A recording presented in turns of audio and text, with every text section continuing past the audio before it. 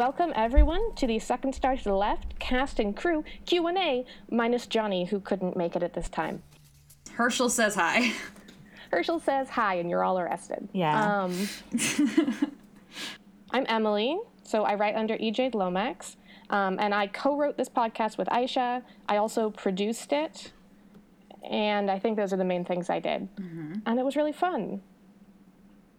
I'm Aisha Ufara, and I co-wrote this podcast with Emily, and I am also the voice of Amelia.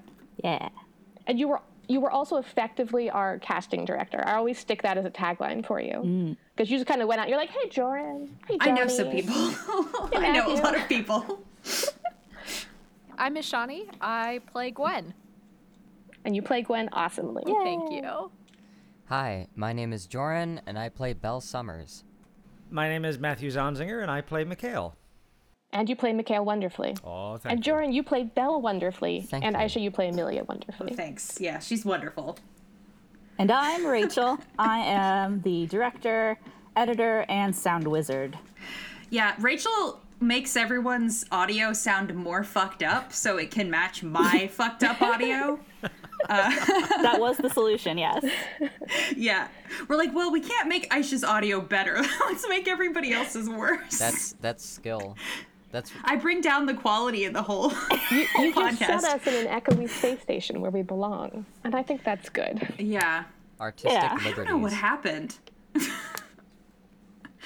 That was just a bad echoey day. You know, every episode was its own unique fun challenge.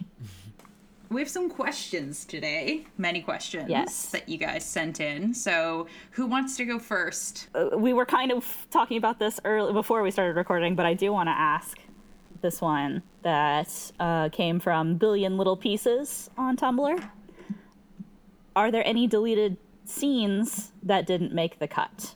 So I know the answer to this from the editing standpoint, but I'm curious about the writing standpoint. Were there any scenes that you wrote that didn't make it into the script? Would you want to say the editing answer first, Rach? And then we can jump into the pre-production answer? Sure. That feels a little self-indulgent, but I will do that. Do it, Rach. Just go. I'm a self-indulgent person.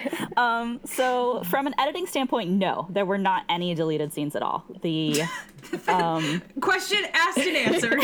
I will say the closest thing to a deleted scene I think that we had was the original version of the script had a lot more lines for Gwen. In episode 1 at the very beginning when she's coming down on the spaceship and when she reaches the planet. But it was just one of those things where it was like, it seemed like a reasonable amount of time in the script. But once we were editing it, it was like, wow, this is a lot of just Gwen talking to herself. A lot of wow, a snake. So we did cut maybe a third of that. Mm-hmm. I want to say. Yeah, you and I went over that probably like 8 times trying to get it down. Because we wanted to get to Belle as fast as possible to Joran coming in. Because Joran and Ishani had such good, like, forward momentum and chemistry as soon as they got on there. We were like, no, everyone has to get here immediately. We need to get that a little Tinkerbell sound, and then Belle being like, excuse me. It was necessary. Yes. For the writing, I don't know if there's anything we chopped completely. We did a lot of, like, back and forth for kind of making the machinations happening towards the end work. Because, like, just, like, the sort of conjunction of events that get everybody into the same place. We kind of had to finagle a lot. I also rewrote chapter 4, like, 4 times. Yeah. Or episode 4, I rewrote that so many times. I think you kept all the beats, though, right? Like, it didn't change in structure, but, like, sometimes it was recordings, and sometimes it was Mikhail and Belle actually talking. Right. Initially, Mikhail and Belle's back and forth conversation was just Mikhail reading out logs, but it was kind of like, it killed the momentum. So, yeah, I think it was much better the way that it turned out. But yeah, there was a lot of churn on that one. But I feel like we kept most of your content once it existed. You just re-scrubbed it like 8 times. But I love how it turned out. Episode 4 is one of my favorites. Oh, yeah, I Mine love too. episode 4, too. There's one detail from, like, really early on when we were recording that I remember. And it's that, like, I remember we had to re-record stuff because it hadn't actually like been worked out like how Gwen's planet worked. Like there was like things about like sunrises and sunsets, and there was other like lines about that like really early on, I remember. And I just remember it being really interesting because like the scripts like sort of wove together like right before we would like record them. Like you could kind of see the like every, I don't know. I would read through stuff like over and over again just to like, you know, because we'll have to record it eventually. And seeing like some of the stuff where like getting closer to like recording it, like the edits that come in. It's just like it's really interesting to like have that insight, but like I don't think there was any like totally, there were like lines here and there that would be cut or like reworded. Cut lots of little like trims and adjustments, but no like full scenes that Well, I did exist what I always outside. do whenever I write anything, which is I control find all the times I use fuck and take out God. some, because there's always too many. Yep. It's an important one. I used to have to do that. I think it comes from years of writing Homestuck dialogue. It's way better to do that before recording though. Yeah. I feel like Yeah. that's like I feel like that's like Mark Twain said that at some point, was like, when you're writing, make sure to go back and take out some of the fucks, because you'll probably put Not in all too of them. many. You need some of those. I mean, all of those are valuable, but I feel like, Rachel, in post-production, I feel like you added some fucks back in. I remember at least one, like, when Belle's, like, doing something and not really talking, you added in a couple of fucks that were just actually Joran during the recording. I don't remember adding a fuck. I did. There was one where I was like, no, that one was just Joran. That's not Belle saying And fuck. actually, in episode 4, there's a moment where I realized I wanted to have a longer pause before Belle switches from Mikhail to Gwen. And yeah, I was a shit though, not It was a a fuck. shit? Okay. Very important. Different format I'm of word. so glad you added back in my profanity. It was a good moment. I liked it. I think it was a shit from episode 2. Time traveling when- shit. That's good information. That's valuable. Okay, how about we do an actor question now? Yeah. How about, how would all the actors describe each other's characters? I like that one. Who said that? For the VAs. Okay, this is Belle Summers. Oh, Belle Summers on Hey. Tumblr, I Belle imagine. Summers. Yep. That's a good URL. Why are you me? I'm me. That's a Belle thing to say. Belle Summers Belle gets on Tumblr and has to be Belle Summers 1. Belle Summers 69. Oh god. Nice. Yeah, I like for the VAs, how would you describe each other's characters? Do you want to go first, Ashani? I think Matthew should go first. Yeah, sounds fun. Come on, Matthew. Oh no, I'm woefully behind in listening to the show. So I'm just gonna go with a blanket answer of very far away. Mikhail doesn't know what's going on, okay? Mikhail is underwater. Let's be honest. Yeah, he doesn't know. No, I'm terrible. I am behind on the other podcast that I'm on. I'm behind on the podcast that I chose to listen to voluntarily. I'll blame COVID because I'm not commuting anymore, so I don't have my usual listening Yeah. time. That's I hear that a lot. I will say. I will say I would describe all of the other actors as absolutely lovely and a thrill to work with. But I can't say much about who you're actually playing. Except for these brief moments of Mikhail interaction, where there tends to be a lot of shouting. Yeah, far away is a very objectively correct. It's so accurate. It's a Yeah. valid answer. Like, no one can argue with that. So, Yeah, it's very true. I mean, yeah. Compared to Mikhail, everyone is much drier. Poor Mikhail. yeah. He suffers. Far away and dry. I don't think Mikhail minds, but well, that's not a hero. Well, initially he did hate water, but I think he's probably reevaluated it. I think so. I don't think you can date a fish if you hate water. Suffering for love. Maybe there's a Maybe- mudskipper variant. Maybe it's just down to annoyance now. That's true. We can only hope. Alrighty, Shani, what about you? Ooh, okay. Running down the list, and I'm going to end with Belle, because I feel like that's probably the one there's most to say about. But I would say that Amelia is a person who's frustrating, but also very sympathetic, in that I understand why she is the way she is, and also I kind of want to shake her a little bit, be like, your priorities, girl. Like, I don't know about that. Yeah. But I'm very happy that she finds her way to a criminal underworld where she can live her best life. It's right, and I'm glad for her. I think Mikhail is very sweet, very earnest, in over his head in so many ways, and I'm also just like, you need a care package. It's sad. I feel sad for Mikhail. I'm glad he's with Drift, but I'm also just like, I want to give you like a little mini vacay somewhere sunny and dry and warm, because that's a long time on a planet that's ocean. Go fund me for Mikhail to visit the desert. But I think like earnestness is Mikhail's biggest characteristic, right? Like, he's very sincere about everything that he says and does, even when those decisions may seem a little weird to a third party. Herschel is the worst. Full stop. Johnny's not even here to defend himself. And I would say it to his face. Sorry, Johnny. Johnny is wonderful, but Herschel is the worst.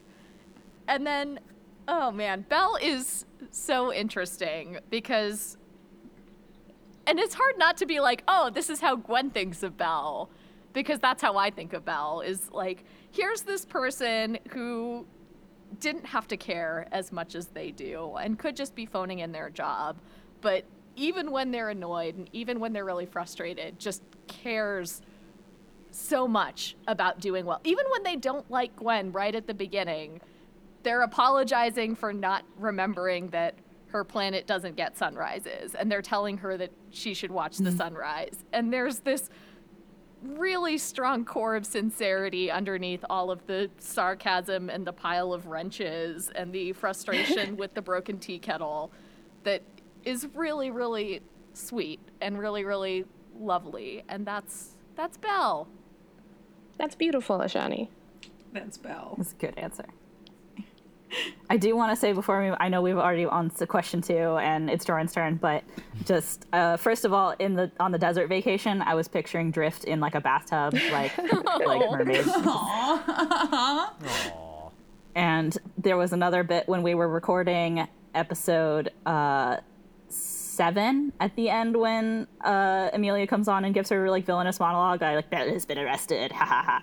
At the very end of it, Ashani, you went, oh, I don't like her. And I just loved it. And it just runs through my mind now and then when I meet someone that I don't like. With like full credit to Aisha for doing such a good job of making me have that reaction, but also, yes. Yeah. Yes. But I think, things evolved a little bit, and you got to know Amelia a little better in her deal. Anyway. Being unlikable is a skill. Okay, so I think I'm going to go down, like, the same sort of order that Ashani did, but I would start with, Demoline.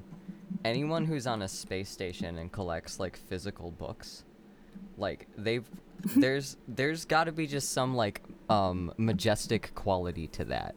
That Powerful. Just like when everything is just like gray blocks and white, whatever, like Greebles. Yeah, sci-fi architecture. Like just go into some like old lady's room, and she's just got these stacks of books.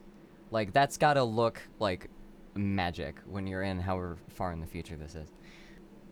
Amelia is just doing her job. I totally understand, if you come from some kind of successful background, you do want to show that you can prove yourself and be whatever kind of girl boss you wanna, I don't know. But Amelia's definitely the classic girl boss gatekeep gaslight. Yeah. It's true. But like as Shawnee said, it is good. It's always good for everyone to have a route out into illicit trades and piracy and all that.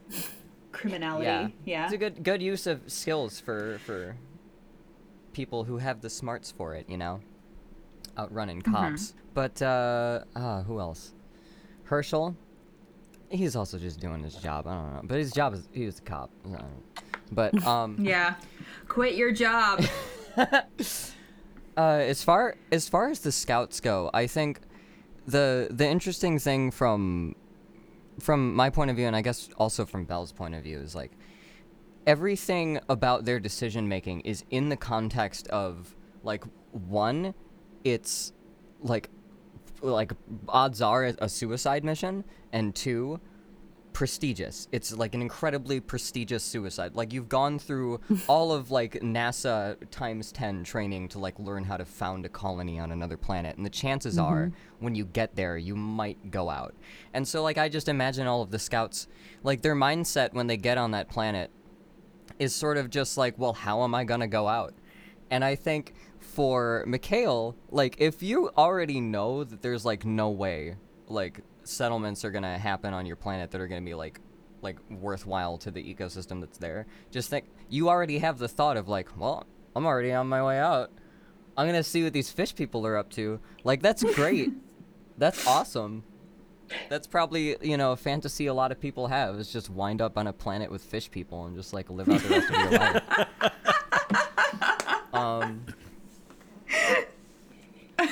A lot of people, you think? Or... The two characters you've played, I feel like. Maybe a lot of people who listen, maybe, yeah. Only one of them is into That's fish. fair. It's fair. Enough for people to write scripts about it. If we're broadening it to all animals... Would Sir Damien be into fish? Oh. Discuss. I think... No, sir, I don't think so. I Under think the that'd right be too circumstances. Because St. Damien's thing is water, and I think if he got a little freaky in the water, that'd be a little weird. Oh, is that sacrilege? It might be. Although maybe we'd get like a Fleabag thing going on, and have like I don't know. Sacrilege can be sexy. I don't know. He is dating the Lord of the Swamp. Swamps are full of water. I guess it also depends on like if this religion is sort of, if it's a very like sort of chaste religion, or if it's like, Oh, that's true. If it's more, if it's a little bit more like, a little bit more, hey, you know what? I feel like it's not a question of the nature of the religion and more of the nature of Damien. Yeah, and I'm sure it's quite chaste. I'm sure the fan base would disagree with me vehemently, but I feel like Damien's pretty chaste, generally speaking. and when something comes up to stimulate the imagination, he goes into a fit. He doesn't know what to do with it. It's the imagination, huh? Yeah. Yeah. Anyway, moving on. Moving on. Please, I have one more character. Important one, yep. It's the big one.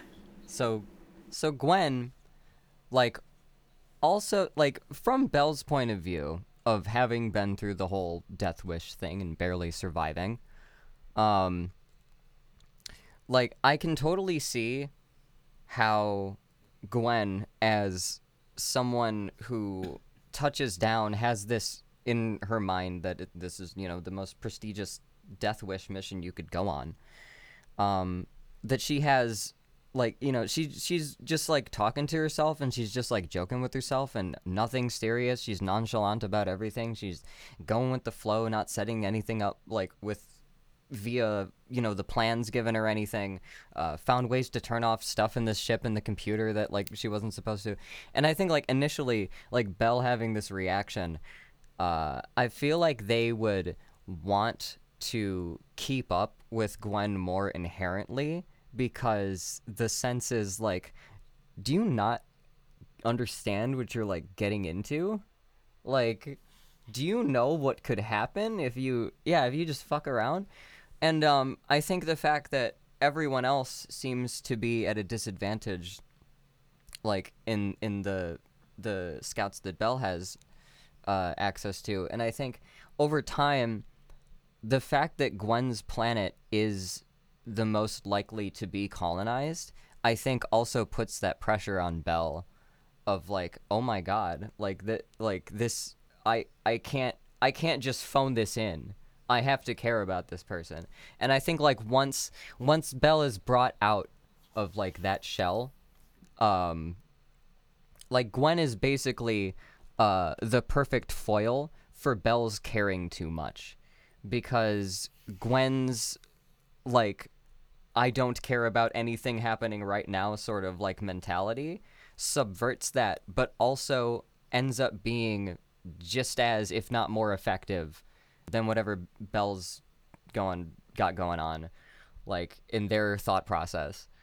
And I think like over the course of like playing these characters, I totally started to like actually get the chemistry. Like it went from like the Tumblr sense of you can see two characters doing anything and you're like, oh, just kiss, to like talking to a normie in a movie theater when like a couple are close and it's like, oh, okay, yeah, just kiss. Like that, you know, the vibe cleared up as it progressed. And I understand, like they're really, really good foils for each other. Yeah, also an interesting bit of trivia is that the first time that Joran and Ashani ever spoke was the first time that we recorded episode 1. Yeah. So they were talking to each other for the first time, and it was really like we all didn't really realize that until we like sat down to do it, but it was pretty cool. Yeah, I think we said like 2 words to each other like before we started recording just to like establish we were all on the call, and then we just started going. Yeah, it was pretty cool. Very much like a nice to meet you. Because we had like an introductory technical difficulty, so we ended up having 2, one that Ashani went to and then one that Joran went to, I think. Mm-hmm. Where like the crew met with the them. reason I missed that meeting is I had to like fix somebody else's studio fuck up. I don't want to get into it, but it was one of those things where something was messed up and no one was taking care of it, and I had to go and fix it. And like, but that's very Belle. That's the thing that was funny about that character is like I didn't realize, like once I got all the scripts and I like read through this character, like there were days where like I would have to like rush to like climb up into the ceiling to fix a leak to like make sure I was like ready but to make sure like that wasn't happening before recording. And then like this is extremely Belle thing. Yeah. I don't know. I just really vibed with this character through 2020.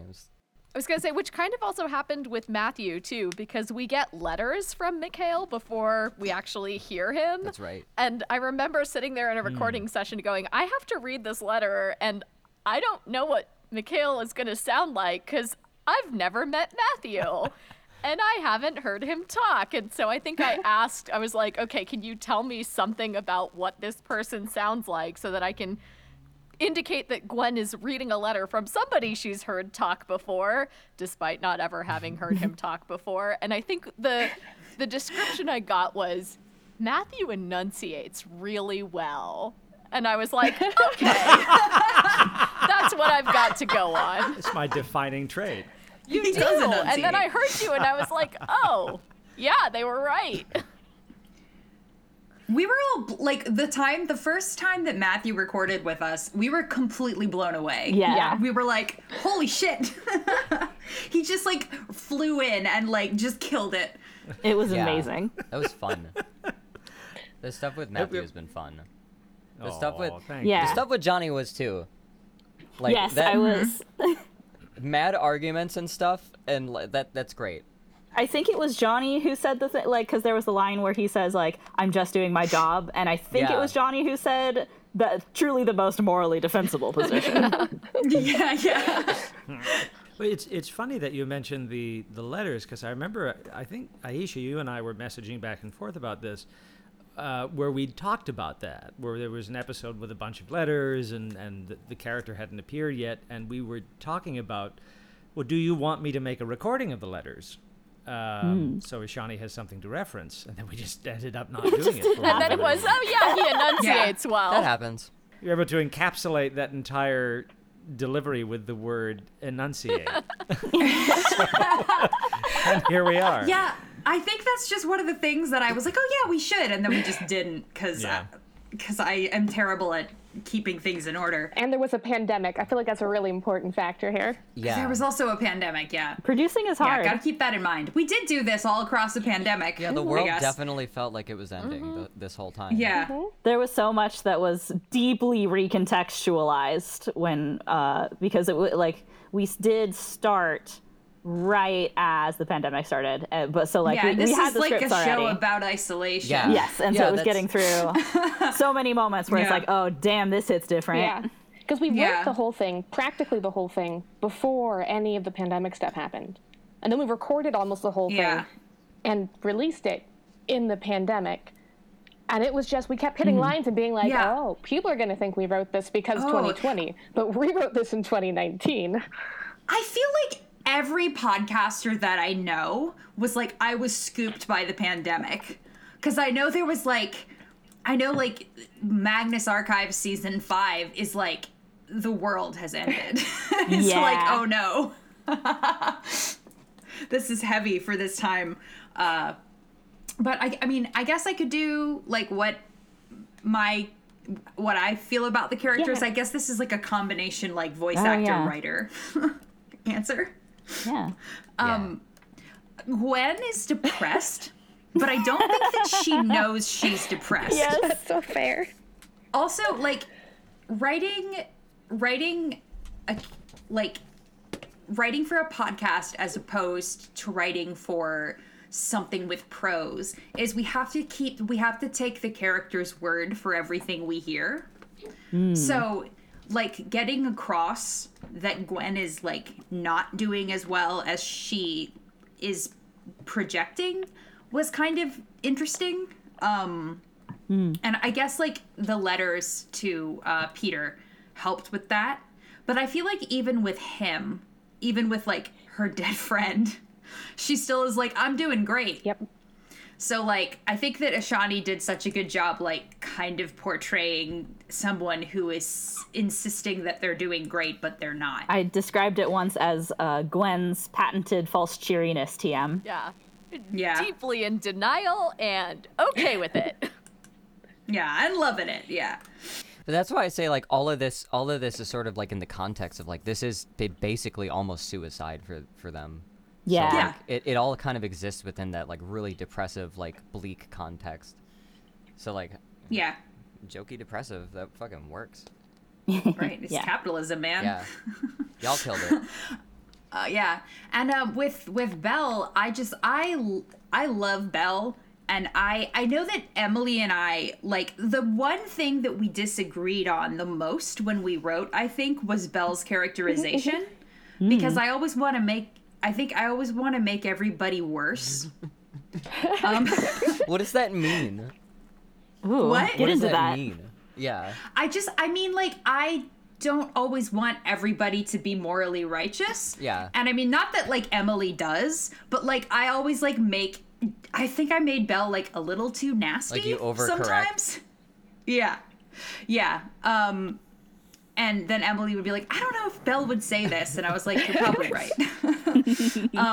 But I don't know. Like, I was, like, very, like, serious about wanting to make sure that we portrayed that Belle has their own they have their own sense of morality, and that kind of can blind them to everything else. Because I think sometimes part of being a good person is being willing to bend your own code when it's necessary. And I think that Belle really can't do that, or it really doesn't come naturally to them.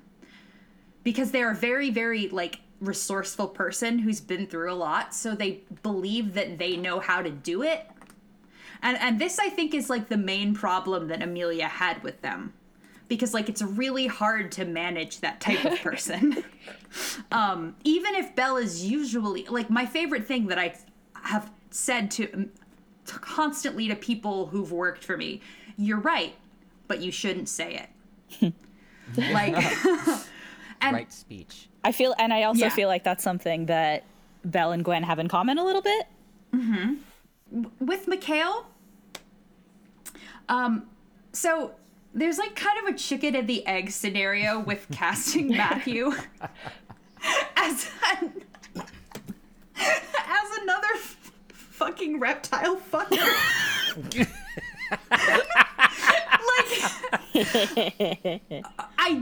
Okay, nobody will believe me, but I didn't do it on purpose. I swear to God. Because, like, Emily and I met working on doing some story development for The Strange Case of Starship Iris, and there was a character in season 2 that ended up getting cut that I wanted Matthew to play. Oh. Because I thought he would be perfect. Was it He's Oh, yes, Elias. Oh, Matthew, been amazing. Who I would have, if Elias had made it in, I would have had to change his name because he was a librarian, and there's a librarian in the Magnus Archives called Elias. Yeah. But he got cut, so I was like, I really want Matthew to be in my show because I love Matthew's voice. So I was like thinking about him when I was writing Mikhail, and then I ended up being like, oh yeah, Mikhail should have a relationship with a fish. And then after I wrote it, I was like, oh no. Maybe it was a little bit of a subconscious influence. Yeah, it might have been. And for people who have not listened to the Penumbra podcast, Matthew plays a character in that who is in love with a large lizard man. Yeah. Yep. And shout out to Wally Girl on Tumblr for making that meme, which is so delightful still. I have that Characters saved. played by Matthew Zonziger. Yep. Oh, someone's going to have to send that to me. I didn't see that. I am doing that happily. Okay. right now. It's funny. So the first interaction I had with Aisha was through Twitter. She told me that she had listened to a Damien monologue in an episode, and in doing so walked into a tree. Yeah. Easily, it can happen to you. Easily one of the nicest things anyone's ever said to me. It's a really good compliment. It's a really good compliment. I literally did, guys. I literally walked into a tree. The funny thing is, though, so we've got this now overlap between Damien and Mikhail. I also read for the lizard guy. Oh. And it was a completely different I think they actually put my audition up as a Patreon benefit at some point, just for laughs. I had no idea what the direction the character was going to go in, didn't realize it was supposed to be a romantic interest, and I went full lizard monster with hissing and spitting at the mic and everything. And it's like, I have so many bizarre voices, and now I just keep playing animal fucker. That's the dream. Sweet, innocent little animal fuckers, and I don't know how to feel about that. Always the bridesmaid, never the bride. Oh, boy. Always the bride, I think. I would bride several times over. I would distinguish. They're not animals. They are people. They just happen to have animal features. Yeah, they are sentient beings. They're We've discussed this. The Jack Harkness test. Everyone's okay. The Jack Harkness test. I think Belle and Gwen even discussed this, don't they? There's definitely something about, like, over the age of consent and is consenting and may also still be a fish. Yeah, and Gwen is like, I'm not trying to, like, write a call-out post. I just want to know if I should give him a high five. Yes, a great part. I wanted to bring up on Belle's characterization being the thing that we kind of churn the most on.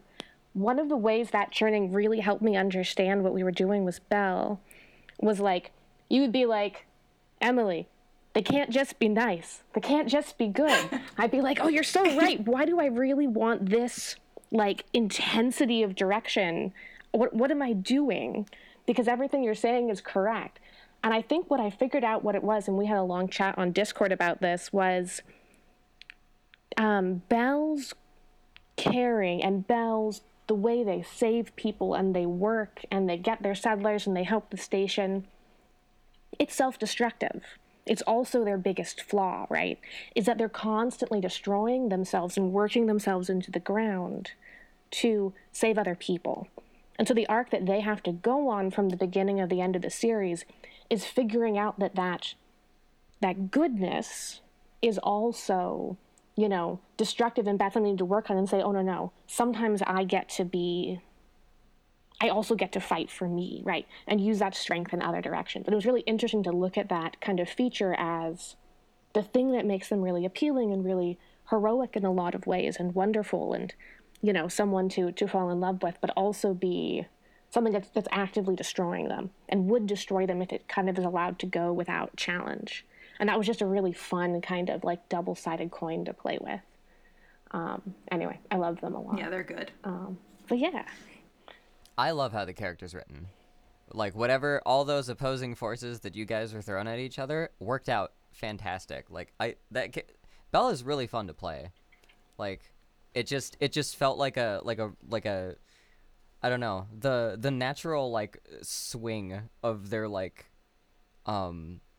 moodiness to, like, intensely analytical to, like, slipping up and then caring a little bit. Like, I don't know. There's like a weird, like, emotional dance that Belle does, and it's really fun to play. I feel like I could write a whole book about Belle. Like I feel like that there's, like, so much to Belle. Not that there's not to, like, I could probably write a book about any of these characters, honestly. Like, Gwen obviously has lots of things that you could write about, and Mikhail's big moon adventure. Well, there was... Mikhail can have their own spin-off, his own spin-off. Yeah. Like. Yeah, you mentioned that, and I was like, ooh, that sounds cool. Like, yeah, a water like spin-off. at some point during recording. Oh, yeah, or like, an Amelia spin-off as a pirate. Yeah, the space pirate, yep. like, Monster a Day spin-off. Yeah. Yeah. There was a question in here that was like, would you ever think of considering and doing other seasons? And I was like, that was the only thing I could think of when we were talking about stuff, is like, what if there was a space pirate spin-off podcast? Hell yes. Well, you never They know. get drift off the planet in the bathtub, and they all go around in the spaceship together. Yeah. They can meet Elias and Matthew can play talk two to people. himself. Yeah, that'd be great. Well, Matthew does a lot of really man. good voices, so... Exactly. And I also like for Belle, I love Belle's character, but I also specifically love how you play them, Joran, because like when we were casting you, right? We talked about it. Aisha and I, we've been like, oh man, we should ask Shani to play Gwen. That would be so cool. And we did. And Shani said yes. And it was very exciting. And then we're like, so who's going to play Belle? We could do auditions. And Aisha was like, wait, I have this friend. Let me see if they would be interested. And then you sent us a tape of you doing like 6 different voices. I think it was my demo reel. I had to ask Aisha and be like, is this the same person? Yeah. Yeah, this is the same person doing all of these? Oh my God, right? And I was like, they're clearly very talented, and I don't know, would they be able to do the Belle I have in my head? I don't know, but like I trust Aisha, and you know, she's very, very smart. Okay, right. And we'd sent you the scripts, and you read through those, and we met up. And as we met up to kind of talk through who we wanted Belle to be, you said something like, okay, so I read all your scripts, and I loved it, and I had this voice in my head that was really clear, though, when I was reading. Can I just try that before we go through what you guys want me to try? You were like, sure, and then you did it, and Belle just came out. I like fell out of my chair. I was like, oh, this is gonna be good. This is gonna be fine. Yeah, no, that's the voice. Great. Okay. And it was just it was such a magic moment. They were just an archetype that I just kind of recognized. I don't know like what in particular. Like there's like I do writing, and I've done like podcasts and like audio plays and stuff of my own. And like I start to recognize like there's different kinds of like archetypical like veins that characters go down, and I sort of just like I don't know, I was able to like latch on to like what Belle was pretty clearly from just like the first few scripts. And I think I don't know, it's one of those things where you can tell it's a really complex character, but like you can tell that like without much impression. Like, you don't have to get a lot of complex info to, like, understand that this is a complex character, and, like, complex in what ways. And I don't know. It just, like, I thought, because the thing is, I was reading, there's another question in here that's, like, was there any, like, improvisation? And for me, honestly, no. Like, there were a few sentences where we, like, would rearrange words and stuff, but all of, like, my delivery, I was kind of just, like, just going off of what was written and how it just sounded to me. And I'm glad, yeah. I'm glad that, like, our expectations, like, met up in that way, because then it ended up being, like, I don't want to say, like, totally not challenging, but it it ended up being like way more fun than like I would expect, you know, sitting down for like recording sessions hours and hours of doing. That character gels really well. The character dynamics between Gwen and Belle and like toward the end of like Amelia and Belle were like that. The Amelia and Belle stuff was like funny. It was really fun. Yeah. I mean, my favorite part of the whole show is a bad deal, like episode 8, and it's like partly because I'm in it, but also it's the time that all 4 of us are talking at the same time, and I love Matthew like calling in and being like, "Wow, Yeah, I'll go get dressed." Like, just Mikhail's like, okay. It's like when you like, you know, just glance at your phone, just to like check, and then some like shit is happening, and you're like, I need to get out of bed and make coffee for this. Yeah. Like, This is a discussion that requires pants. yeah, exactly. and like the unceremonious like, oh okay, bye. Like at the end of that Mikhail has. Nice meeting you. Like that's the last you hear from him. Speaking like the whole of, time. you know, I could like, and we did kind of like that. Technically, answers a question from My Music Is Here at Tumblr, who asked about the improvising. That moment where where Amelia says, "Mikhail, I'm hanging up on you," and Mikhail goes, "It was nice to meet you," was kind of improvised. Yeah, I feel like it was. Moment, we realized in the moment that Mikhail doesn't have a sign-off. He just disappears. And then it was like, well, wait, we need to like make it clear that he's not on this call anymore. And so we came up with that like in the moment. And that was maybe my favorite moment in recording. I laughed so hard. It was a good one. It was really good. One more thing about the improvising was when Gwen has a line in episode 2, I think, where Belle is late. But when Belle finally does sign on, she admonishes them like, you know, you've made your life up to be, you know, as boring as unbuttered white rice, and and then Joran just kind of mutters like, who puts butter on rice? Oh my god! Yeah. That's a Joran line. And I that was not in the script. That was one of the few lines that one of the few improvised lines that I was like, that's good. I'm adding that in. I forgot about that. Who does put butter on rice? I think.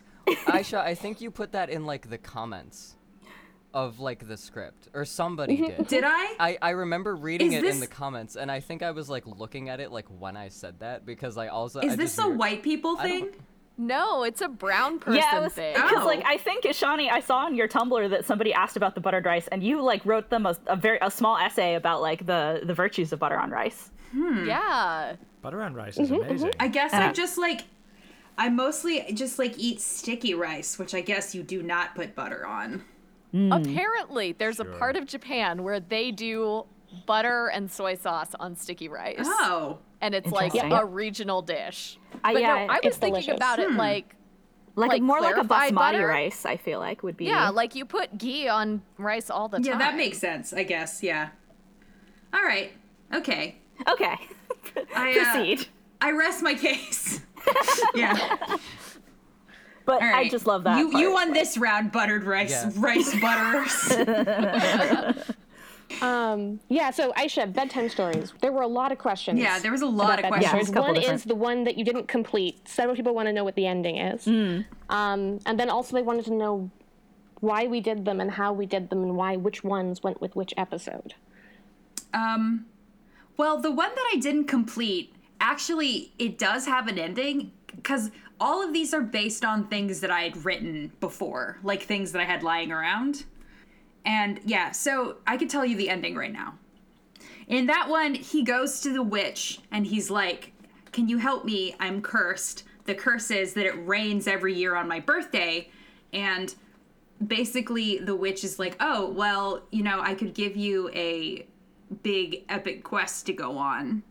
And, you know, it would be really harrowing and blah, blah, blah. And, you know, you could do it, whatever. Or you could just be like, I'll get an umbrella for my birthday." Of all the terrible curses, this is not that terrible. And he was like, "You know what? You're right." That's beautiful. And he did not go on an epic quest. He just went home. That's Wow. Kind of amazing. stay inside on your birthday. Yep. Fuck. Yeah. Yep. There you go. What a good lesson. One of my friends who was reading through all the scripts as we wrote them as sort of a beta was, they wrote me after one. They're like, oh, I see on, they were on episode, 4 or 5 or so, partway through, being like, oh yeah, I notice how all the stories are about lovers who are separated by distance. And I went, what? Are they? Oops. I guess that works. Are they? I guess you're right. They kind of are. The first one's like the Yeah. comet and the visitor, and then you've got the two girls on the river, and then the sort of like Little Mermaid one. You could read The it moon that and the way. ocean. Yeah. A lot of them are meditations on like I connection. think one of mine is an love, incestuous creation myth. That's true too. But But also about general love. theme. It is about love. You're right. Yeah. In all its forms. Yes. And that myth's from your game, Yeah, right? that's from my, that's the creation myth of the game that I'm making, yes. The Sky Left Us. Everyone should go check out The Sky Left Us.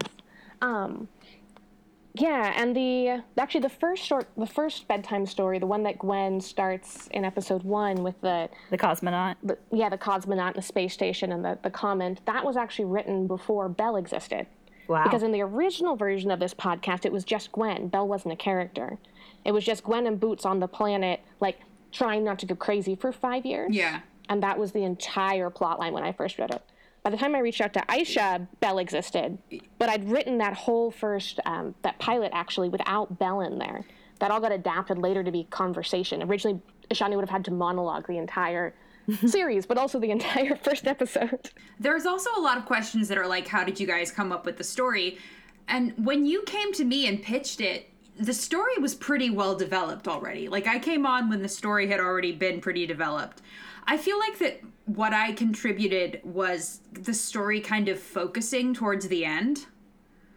Like, there being like a specific like mystery to solve. Yeah, I had the world, the setting, like the idea of the settlers in this like capitalist dystopia, which it's really amusing to me in the first couple episodes. People get, oh, what a utopic. No, guys, this is a straight up dystopia. Everyone should be very concerned. Gets clearer towards the end. For you to really think through the implication of this thing that they've signed up for, Especially right? because Like Lauren was Gwen mentioning. speaks so... Gwen's chipper. Yeah, exactly. Gwen's having a Yeah. good time, Yeah. everyone. and you don't know that Roots. Peter's dead. It's an adventure story. Yeah. So, yeah. It That's- starts as yep. an adventure story. Yeah. And they kind of have some adventures, but That's yeah, true. right. So I had the setting. I knew Gwen and Belle. I knew Belle's backstory. I didn't know what had happened to Belle's planet. I knew something had. I didn't know if it was the settlement office's fault or if it wasn't, or what we wanted to do there. And also, I knew Priyanka and Mikhail existed, but I didn't know either of their stories. Yeah. So, Aisha, you did a bunch of the end plot with episodes, what turned out to be episodes 7 and 8. You also, almost all of Mikhail is you. You embedded almost all of that wholesale, and it's beautiful, and it underpins everything else really well and gives us a lot of mid-season momentum. And then you're also really, really good at both banter, matching existing banter, and world details. Yeah. Because I had the structure, but you pull out a lot of things like Euphoria Station's name and like Yeah. building all There of that. was a lot of specific like there's like also together I think we're a really good team because I do a lot of kind of like rhythmic quipping. I say knowing that sounds terrible, but I don't know. But you do. You have really good conversational rhythm. And you do really good voice. But then you are so, like, I would, like, write something and then put in parentheses, Emily put something smart here. Because I don't know anything. Like, Yeah, there were a couple of points where we would get to recording and it would be like, there's still just a blank spot Yeah. that says put something not very smart. many. In fairness, not very many. But I don't know anything. the- I don't fucking... Emily needs to go research some, Yeah. neurochemistry. She'll be back later. I don't know anything, and I refuse to learn. And you know what? You're valid. Yes, you are. The big one was episode 6, Belle's bedtime story, like, was not there at all. Oh yeah, Belle's bedtime story I wrote like a month before we launched, I think. Yeah, that one was late. It was close. I was like, I don't know what it is. Yeah. And then I accidentally contradict myself about what their family setup was like, and I was like, oh shit, no, they don't. We'll take that line out. Yeah, just had to take out their that parentage line, works. 'cause it, like, But that's kind of how we did. There was a lot of seat of pantsing on this podcast, which I think works well for a podcast about Gwen Hartley. Yeah. If you don't seats of pants a little bit for Gwen, I don't think it's really her podcast. Actually, I Rachel have a question, if you don't mind me asking, because you were talking about naming things, and I was wondering where the term scout minder came from. It seems to me like a very sort of quaint term. Yeah, we need something to differentiate between the scout and whatever the thing was that Belle was doing. Yeah. While not making it something where they were Gwen's boss. We didn't want Belle to have any power. Yeah, Right. Belle can't have power The here. thing that I like about it is it's almost twee. And I think that that's like a thing that corporations do to make things more palatable. So I liked it. Otherwise, I would have knocked down twee because I hate twee. But it works with the way the settlement office likes to build Yes, this. I agree. Oh, you're going to go off and make a planet, and this is your emotional support Or just like friend. the fact that this rickety falling down station is called Euphoria Station. Just like stuff like that. And I mean, I was very inspired by like partly the world building from the Penumbra podcast. I think that Kevin Vibert's like cyberpunk world is really well built. Kevin's a really good writer. It's because of that shout out to Hyperion. I did. Slid there into was a that moment world where it was like, now we could have a crossover episode. With Juno Steel. Yeah. There's a moment where Belle says that they spent a couple nights in jail for a drug charge in Hyperion City. I guess also we had been working on Starship Iris, so we were already in space mode. So I kind of took some stuff that had kind of nothing really like that got cut from Iris really made it into this podcast, but like that's how we met. So we were in like gay space mode. Yep, very gay, very space, very hang out with Ashani. Yeah, that would answer Flora Gray Steele's question, which was basically like, why space? Why space? Yeah, why space? Yeah, why not? Yeah, because space we like rules. Space. And also it was a fun place to take the Peter Pan myth, right? Or the Peter Pan story. Mm-hmm. Because you have all of these kind of, it's a fantasy story and a children's story, but it talks about space, it talks about stars, it talks about travel, it talks about going to magical new worlds. And so a lot of those kind of ideas of like wonder and childhood and exploration and being able to be in a different gravity and to fly were really fun to play with. And I like the name because, in many ways, right, Gwen's a Wendy who goes away to Neverland and never comes back. And that's fun, especially like, with the name Second Star Love, she's looking, the way back from Neverland, right, would be second star to the left to take you home, which she can't ever do and does never do. And it's just a really fun to take something that's this sort of fantasy twee story and set it in this physical, actual space of how you would get there and how you would, be on your own in this place trying to build a home, which is also coming from some aspects of how people characterize Wendy as the little mother and things like that, and just all the things that we could play with without nodding necessarily explicitly to them. Yeah. Was really fun. Yeah. I've forgotten which question we're answering. It doesn't matter. Well, I want to go back to the bedtime stories for a second, though, because you're talking about like, that's part of the, even that a little bit kind of comes from Peter Pan, right? Where like Wendy is taking care of the other kids. But I want to talk more, I want somebody else to talk more, cough, cough, Rachel, about the sound design for the bedtime stories, because that's the sort of thing where like you record it and then you go, that's a lot of talking. And I say that as somebody who doesn't really have a problem at this point with listening to my own voice, but I was still just like, that's a lot of me just talking to a robot. And sometimes to Belle, but mostly to a robot. And I think the sound design for those stories made a huge difference. So the process for like how those decisions were made to kind of weave the soundscape for the bedtime stories is something I want to hear more about. So, episodes 1 and 2, I, kind of found I was like, music seems like the thing to do to make these a little more interesting auditorially. And, shout out to good old Kevin MacLeod putting out all that like really good like royalty free music. But it all came to like in episode 3 was the one. I think it just came from the fact that I was like, wow, this story's really long. And how do I make this? How do I turn this into an audio drama, And then it just kind of, I decided, I was like, okay, episode 3 is we're going to just disappear from the planet, and we're going to visit the places that Gwen is talking about. And it works best with episode 3 because it is kind of a journey that the Little Mermaid goes on, where like visiting different locations and interacting with different characters.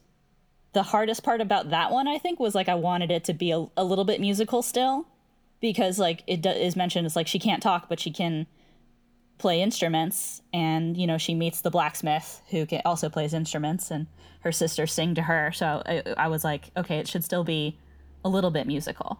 I feel like having some melody, having some music it's really important, I think, for a podcast, and like having that extra layer of making things interesting to listen to, because like people with great voices are wonderful to listen to.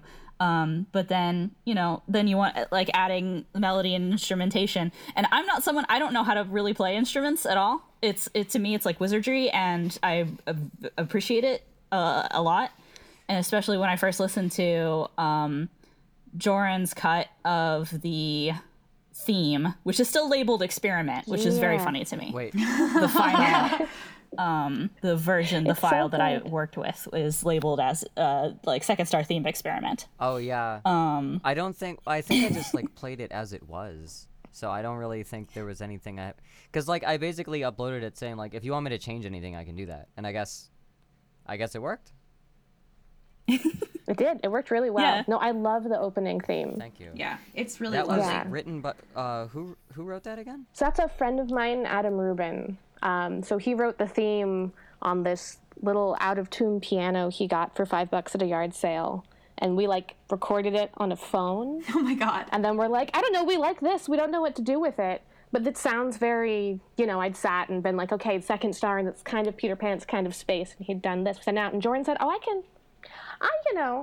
have a little experience, producing music. Maybe I could, make that nice little clean thing, send it back. Jordan sent it back, and it's got this beautiful, like, ambiance, and you had all these different, like, levels that Rachel has taken apart and, like, embedded into different parts of the podcast over different stories or different impactful moments, and that's I just love the way all the music cool, turned out. Yeah. It was sort of just the same track pasted over a few. I think I added like, I don't know how much I really added. I just remember that they were like, I intimately am familiar with how many stems because I was using them over and over again. Because I think most of it was like I copied the main track and then I like ran it through like synth like pad stuff, so it would just like be more spacey around it.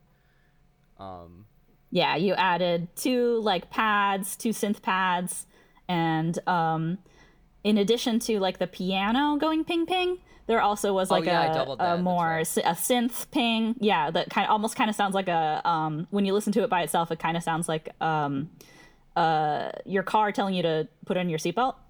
Oh yeah. I think what I was trying to do was like the bedtime stories are kind of their own separate universe that is that Gwen creates and then Belle begins to inhabit. And so that is kind of what I was trying to do with the sound design, is make that transport you into this Gwen world. I really like that.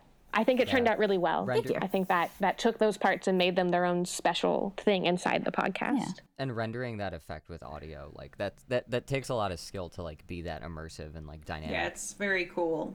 I did my best. So I wanted to ask both cast and crew, what do you think, this is from Quantum Mind Classical Heart on Tumblr, what do you think is the first thing Gwen would want to show Belle on her planet in person? Boots. Yeah. Boots. Yes. Definitely Boots. Okay, but Boots would show himself, That's true. right? That's very true. Thank you, Ishani. I think my answer to this would be if she's got mountains on her planet or like that plateau that she's driving along. Because here's the, like in the first or second episode when she asks Belle about where they're from and Belle says Jada Landing and Gwen goes, oh, good mountains there. And so knowing that Belle has been in space for some time, I feel like she would remember that and want to go show I Belle got some these for you. mountains. That's so great. Yeah. Look, I grew them myself. And then the third thing Gwen would show them would be the scrap metal sword that she's been crafting. Yeah. Yes, there we go. Yeah, the most awesome thing to give your girlfriend is a cool sword. And important things to give Ashani's characters. Yes. If there is more involved in the answer other than Aisha knows people, I am curious about the question, what was the casting process like? So, I mean, it is kind of Aisha knows people, kind of a story. Aisha's excellent, amazing at networking. I It is a superpower. Like, I'm just very good at elbowing myself into DMs and being like, hello. I did it. I've done it to so many people. I did it to like multiple people in the Penumbra podcast. Yeah, I remember you saying that you thought about asking Joshua Elon to be Herschel. Yes, actually, I did ask him first, but he was busy, and then I was like, I will ask Johnny because I do know Johnny. I feel like that Joshua would do it now because I know him a little bit better. That I could like, you know, instead of just being like, hello, you don't know me, but, yeah, I know. And then Emily was like, whoa, we should get a Shawnee for Gwen. And I was like, yes, absolutely. Did you know each other? Had you worked together before, or were you just reaching out? Yeah, Shawnee's in Starship Iris, yeah. She plays our favorite character. Oh, yes, of course. Yeah, Of course. But I hadn't talked to either of you at that point because I knew you'd been brought on for Starship Iris, but like we hadn't actually really interacted. And I'm very glad that you asked me. Yeah. But I was like not expecting it at all. We spent a lot of time listening to you being Arcady and then thinking about you being Arcady. Yeah, I spent a lot of time with your voice in my brain, if that's not a weird thing to say. And yeah, like I said, with Matthew, I just really loved his performance as Damien, and I was like, I want him to be in my show.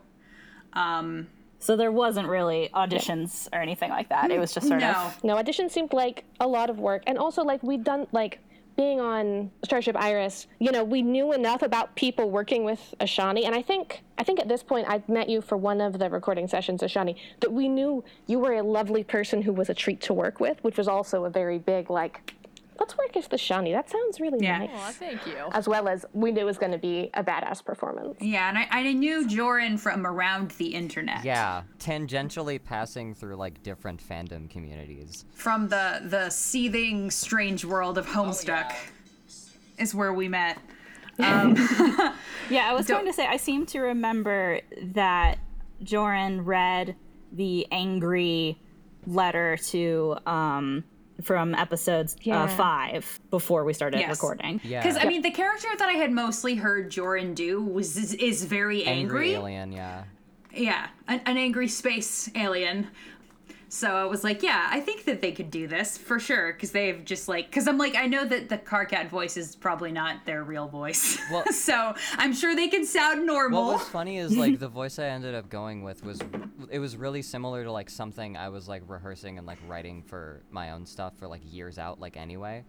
And so it just kind of happened to be like, I want to do something other than a Karkat fan voice. And that was it. That was the opportunity. And I appreciated that.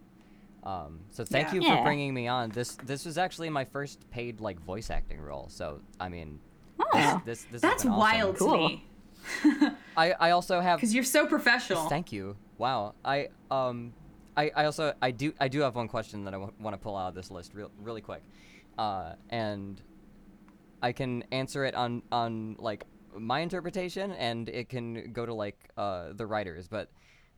Billion Little Pieces asked, I kind of got the vibe that Belle is somewhere in the Arrow Ace area, though I might just be connecting dots. Is there any canon position on that? And I'd say my personal position is I don't think that Belle could get into the situations that they do if they didn't fuck. Been to prison?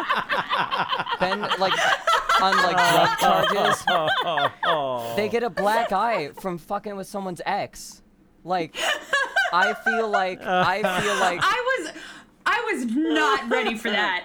I also agree. I also agree completely. Yeah, and also it's a love story, and I don't know. I feel like that's pretty self-exemplary, but that's my interpretation. Amazing.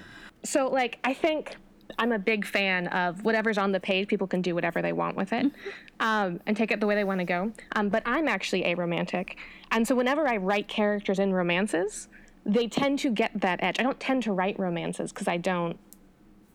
That's what I was for. But yeah. But it was also like, it was kind of like a challenge to be like, okay, can I write something where people are doing that particular emotional dance? But also like, I'm an Arrow person who's also married and in a very long-term happy relationship, and you can kind of do both too, right? You don't have to, things can be a love story even if you had two Ace Arrow characters. I think that's really important too. Yeah, I agree. But yeah, Belle is definitely also a chaos gremlin, and I love them completely, and I love all interpretations of them. I definitely think that some of Belle and Amelia's antagonism is attraction a little bit. There's at least one shipper on Tumblr. I saw them. I would kind of like to see a lovers or enemies to lovers AU there. I think there's potential. There are a couple shippers. There do seem to be. I'm extremely excited to see that. There is a moment where Amelia's tied to a chair. She pretends to Herschel that they were having sex, because like I thought that was so funny when I came up with that. I laughed. Just like the idea of like, no, you better hope that they thought we were having sex, because the alternative is you had me captive. Yep. The truth is worse. And what a save. The truth is worse. What a save. Okay, so there is a question that's, what would you name your robot if you had a Boots? Yep. From Fangirl Shroot 97 on Tumblr. I thought about this. And hit us. I'm a huge fan of pets named after food. And I feel like that, especially if I was a scout, that is the thing I would probably miss most is, I'm a zillion miles away from, restaurants and potlucks and ingredients. So I think I would name my robot Sushi. Aw, that's cute.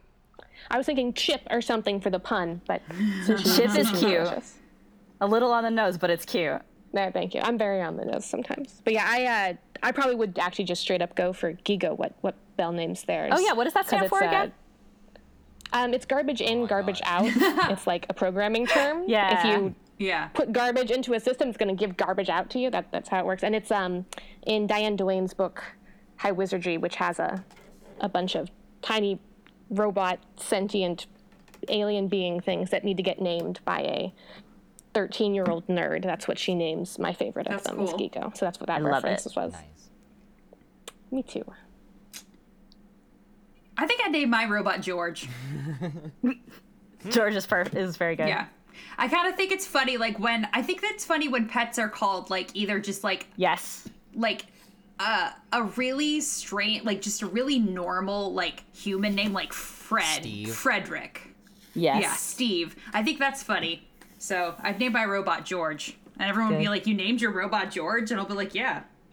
Don't hurt George's feelings. Come on, guys. Don't hurt George. Are we assuming that we're in a world where I haven't been in this show and I wouldn't just name my robot Boots? No, you can name your robot Boots. I think you reserve that right as Gwen. I feel like you get that right. Yeah. Gwen does name it Boots, but what would Ishani name? I mean, Name her assuming robot. that Ishani had not been in Second Star to the Left, because I think as I am now, it's really hard for me to think about a robot, a little That's like not named trundling Boots. robot that's like not Boots, because I spent so much That's time fair. talking to Boots. But if Ishani had to name, if Ishani, I'm saying in third person, if I had to name a robot before I had been in the show, I would do the thing where historically I've been really good at naming things. I name them what they are. So I would call my robot, and it would be loving and affectionate. Beautiful. That rules. All right, what about you, Jordan? I thought about this one too. I do like world building and stuff, so I had a spreadsheet of old Germanic naming particles because before like biblical names like John showed up, everyone was like named like warrior cats, and I found the name Edgelwyn, which means rules. sharp friend, and you can That's good. and you can shorten it to edgy. Oh my god. And I just I'm imagine obsessed like this with tiny that. boxy robot named Edgy. It's just like, how you doing, I Edgy? And it's love just like I love that. Joran wins. Okay, Matthew, what about you? I have to You have to follow that up, Oh, Matthew. God. I'm so sorry. All right, so I could go one of two ways. I'm very bad at names, although I have some D&D playing friends who would love to get their hands on that spreadsheet of yours, Jordan. oh boy, Oh, yeah. hit me up. So for several friends of mine have been talking to me about baby names recently. I do not like babies. I'm not going to have one, but they like babies and they want some. So we talk about names. And for some reason, the name Chester just sort of feels fun to me. Oh, that is a fun name. Going off Yeah. of that the spirit of George or Fred or something like that. Chester, I think, is a little charm to it. But I also, and if you ask me this question tomorrow, I'd give you a different answer. But I like pulling names from books I've read. When I was very little, the first pet I had was a hamster that I named Nicodemus. That after rules. Brisby and the Rats of Nim, or the Secret of Nim. Yes. And for a robot like Boots, I might like to go with Jenner. That's good. Yeah. I like Jenner. Jenner, Edgelwyn, Robot, Gigo, George, and Sushi. Okay, this was so great. Thank you, everyone, for being here. Thank you guys so much. It was so much fun, and making the show was so much fun. Thank you guys so much. Fun talking with you all. Thank you for bringing me on board. Let's do it again sometime. Yes, agreed. Let's do it again sometime. Let's do it again sometime.